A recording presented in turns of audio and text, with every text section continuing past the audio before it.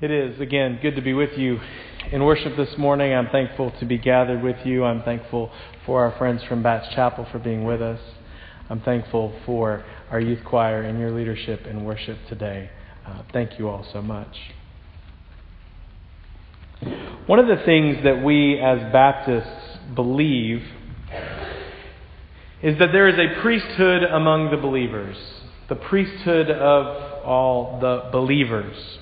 This means, of course, that each believer has access to God directly. You do not need me or any other priest to mediate your relationship with God in a particular way. This sort of theological tenet came out of Reformation arguments and fights many years ago. And at its worst, a priesthood claim like this could be used to lord over somebody something. Like, well, the Lord told me to tell you that you must do this, and so you do. And maybe your grandmother told you to do it, and you did, but I don't know if it was the Lord. But this sermon is not about a priesthood at its worst, though it uses a bad priest as an example. This sermon, I hope, will be about what the priesthood can be at its best. Because a priesthood where we all are priests and we all have the power of God within us means we have a priest at every elbow. It means that right next to you are folks who can be your priests and help you in your faith.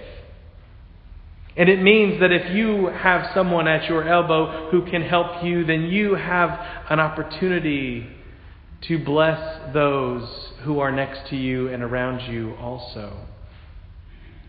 You have, through your actions, your words, your being, your way of interacting with others, the power to bless and nurture and encourage and strengthen.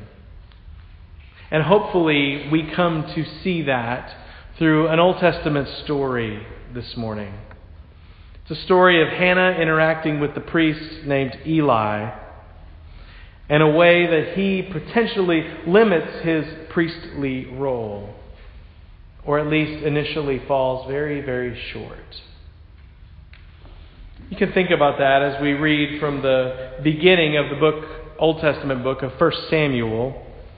We're going to read verses 1 through 20, not just 4 through 20, because the first few verses set the stage in an important way.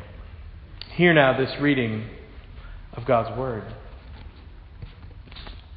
There was a certain man of Ramathaim, a Zebulite, from the hill country of Ephraim, whose name was Elkanah, son of Jeroham, son of Elihu, son of Tohu, son of Zuph the Ephraimite.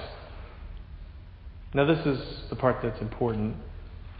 Elkanah had two wives. The name of one was Hannah, and the name of the other was Peninnah. Peninnah had children, but Hannah had no children. Now this man, he used to go up year by year from his town to worship and to sacrifice to the Lord of hosts at Shiloh, where the two sons of Eli, Hophni and Phinehas, were priests of the Lord. And on the day Elkanah sacrificed, he would give portions to his wife Peninnah and all her sons and daughters, but to Hannah he gave a double portion, because he loved her, even though the Lord had closed her womb. Now her rival used to provoke her severely and irritate her, because the Lord had closed her womb. So it went on year by year by year, and often as she went up to the house of the Lord, she used to provoke her. Therefore Hannah wept and would not eat. Her husband Elkanah said to her, "Hannah, why do you weep? Why do you not eat? Why is your heart sad? Am I not more to you than 10 sons?" And after they had eaten and drunk at Shiloh, Hannah rose and presented herself before the Lord. Now Eli was the priest, sitting on the seat beside the doorpost of the temple. And Hannah was deeply distracted and prayed to the Lord and wept bitterly. And she made this vow: O Lord of hosts, if only you would look on the misery of your servant and remember me and not forget your servant, but will give to your servant a male child, and then I will set him before you as a Nazirite until the day of death. And he shall drink neither wine nor intoxicants, and no razor shall touch his head." She continued praying before the Lord, and Eli observed her mouth. Hannah was praying silently, only moving her lips. But her voice was not heard, and therefore Eli thought she was drunk. So he says to her, "How long will you make a drunken spectacle of yourself? Put away your wine." But Hannah answered, "No, my Lord, I am a woman deeply troubled. I have drunk neither wine nor strong drink, but I have been pouring out my soul before the Lord. Do not regard your servant as a worthless woman, for I have been speaking out of my great anxiety and vexation all this time." Then Eli answered, "Go in peace. The God of Israel grant you the petition you have made to him." And she said, "Let your servant find favor in your sight." And then the woman went to her quarters, ate and drank with her husband, and her countenance was sad no longer. They rose early in the morning and worshipped before the Lord, and they went back to their house at Ramah. Elkanah knew his wife Hannah, and the Lord remembered her, and in due time Hannah conceived and bore a son. She named him Samuel, for she said, "I have asked him of the Lord." This is the word of the Lord. Thanks be to God.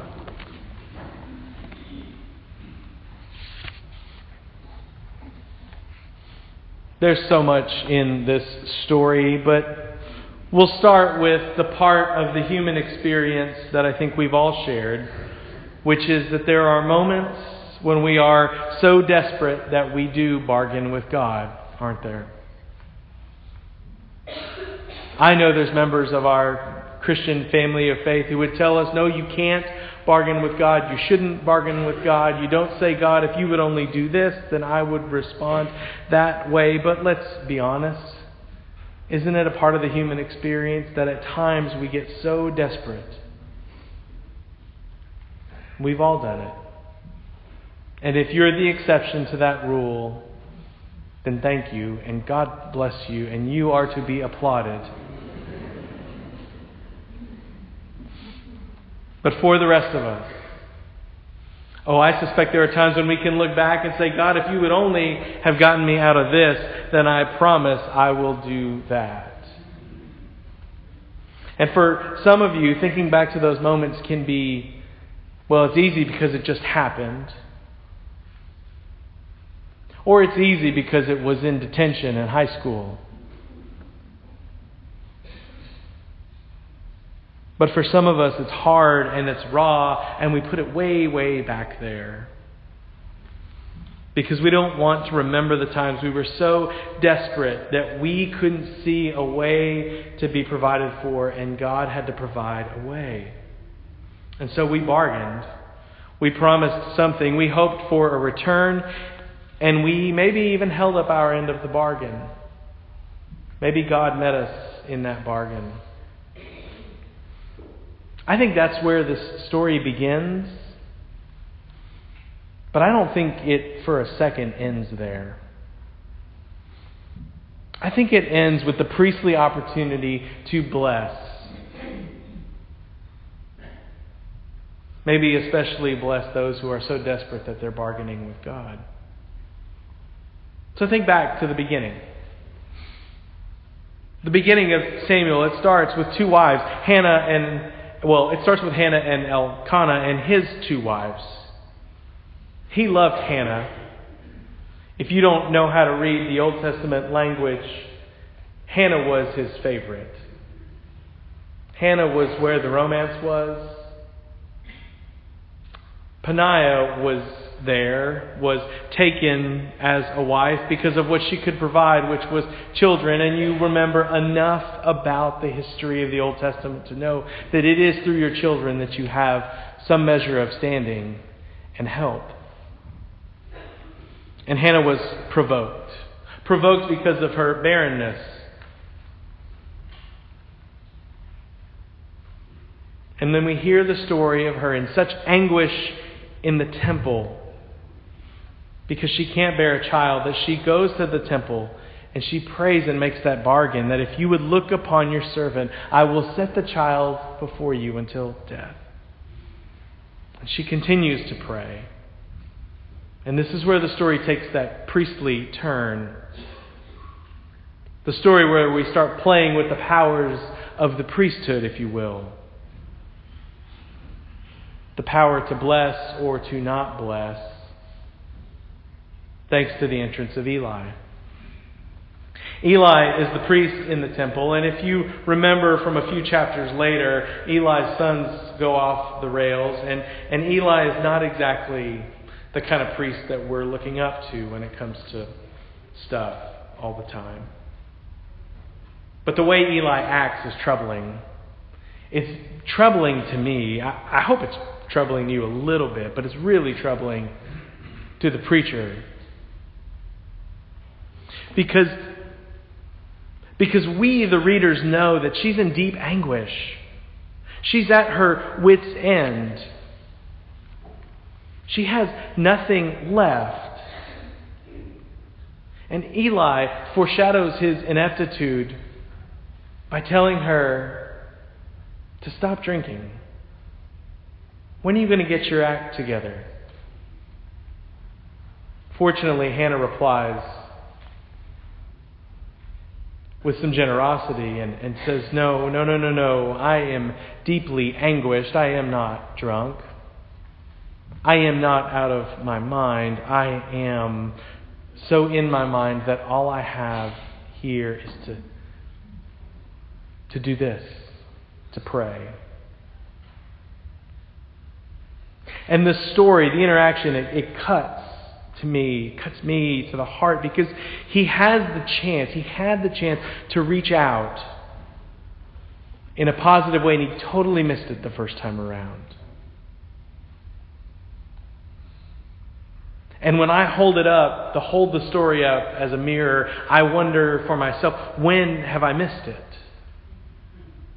When have I missed the chance to bless someone because I dismissed them as something other than what they actually were? And as a matter of confession to you, my fellow priests, among this priesthood of believers, I confess that I've made this mistake. Times that I knew it, and more times than I even know I've made this mistake, and I am deeply sorry. I get distracted. I get too busy. I move too fast through the hallways. I'm worn down. I miss the chance to offer a blessing. And instead I offer something less. I am deeply sorry. I didn't intend to do it, but I am guilty. And maybe, just maybe, there's a chance that here in a room full of priests, you Christians who realize you have a priesthood also might realize that you missed it too, a time or two. There were instances where you missed offering a blessing when you could have. There were times when instead of reaching out in support with grace, you passed someone off as something else based on a quick glance or an improper assumption. We accuse someone of needing to just step it up or point it out when they needed to get their mess together, or if they could just take care of their own business. And to be sure, there are many instances in life where that really does need to happen, but that is not a universal belief or a universal reality. There are many who just need something that we didn't take the time to see. And we miss the opportunity to extend grace to someone who deeply needed it. Has that been you? Do you remember doing that?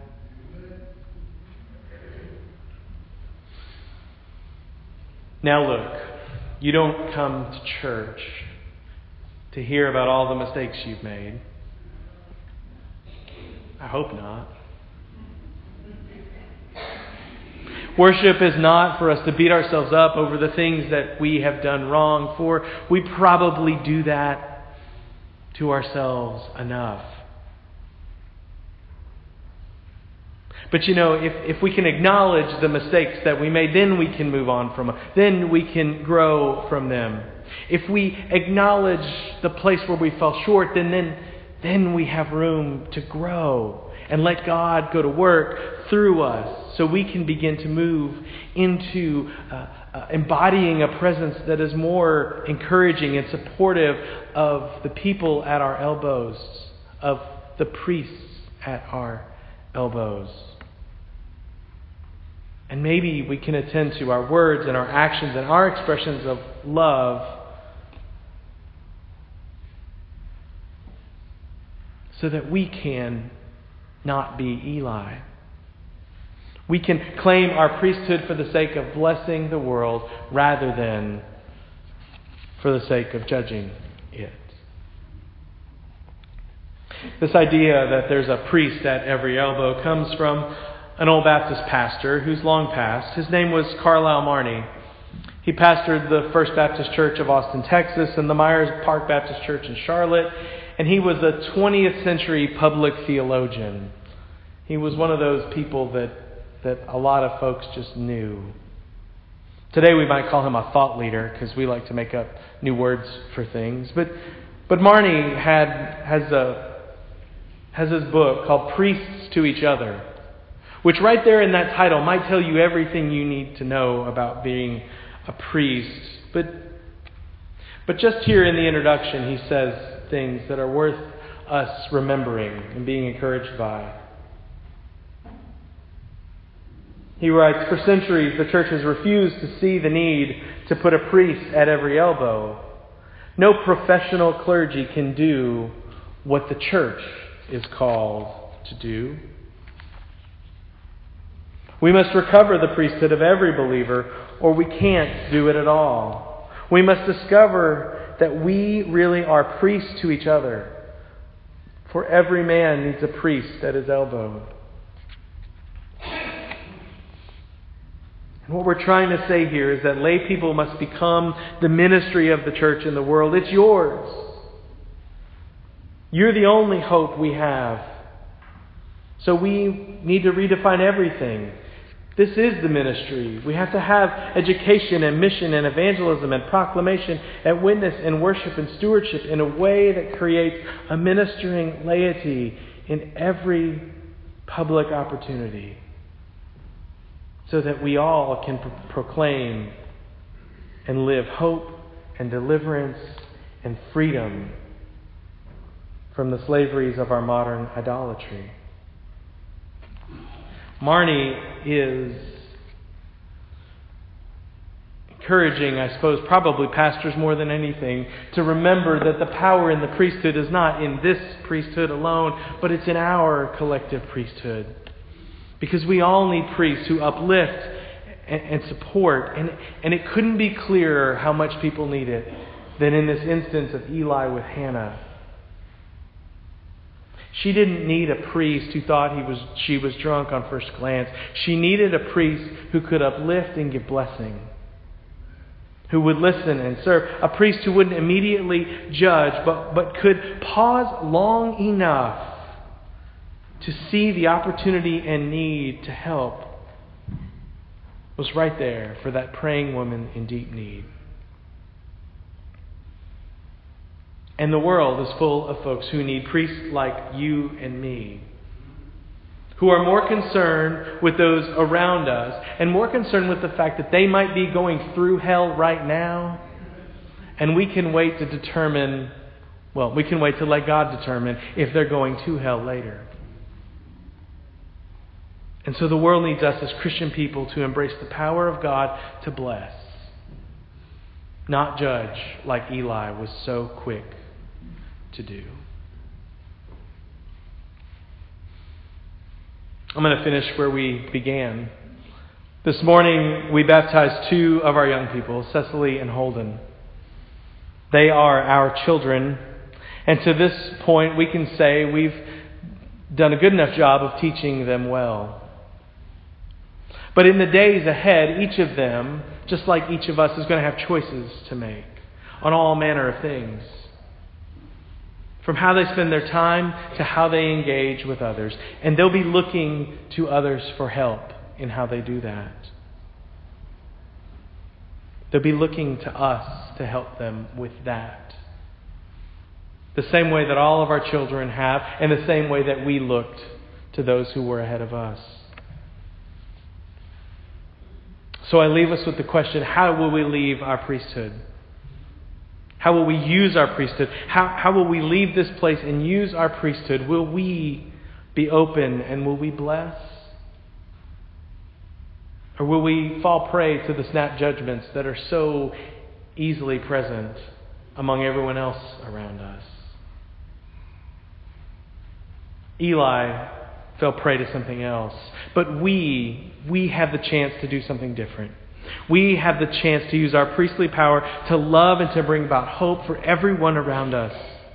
And when we're able to do that, not only will it fill them with love and blessing and the assurance that God is with them, but it actually will do the same for us, which is what we seek.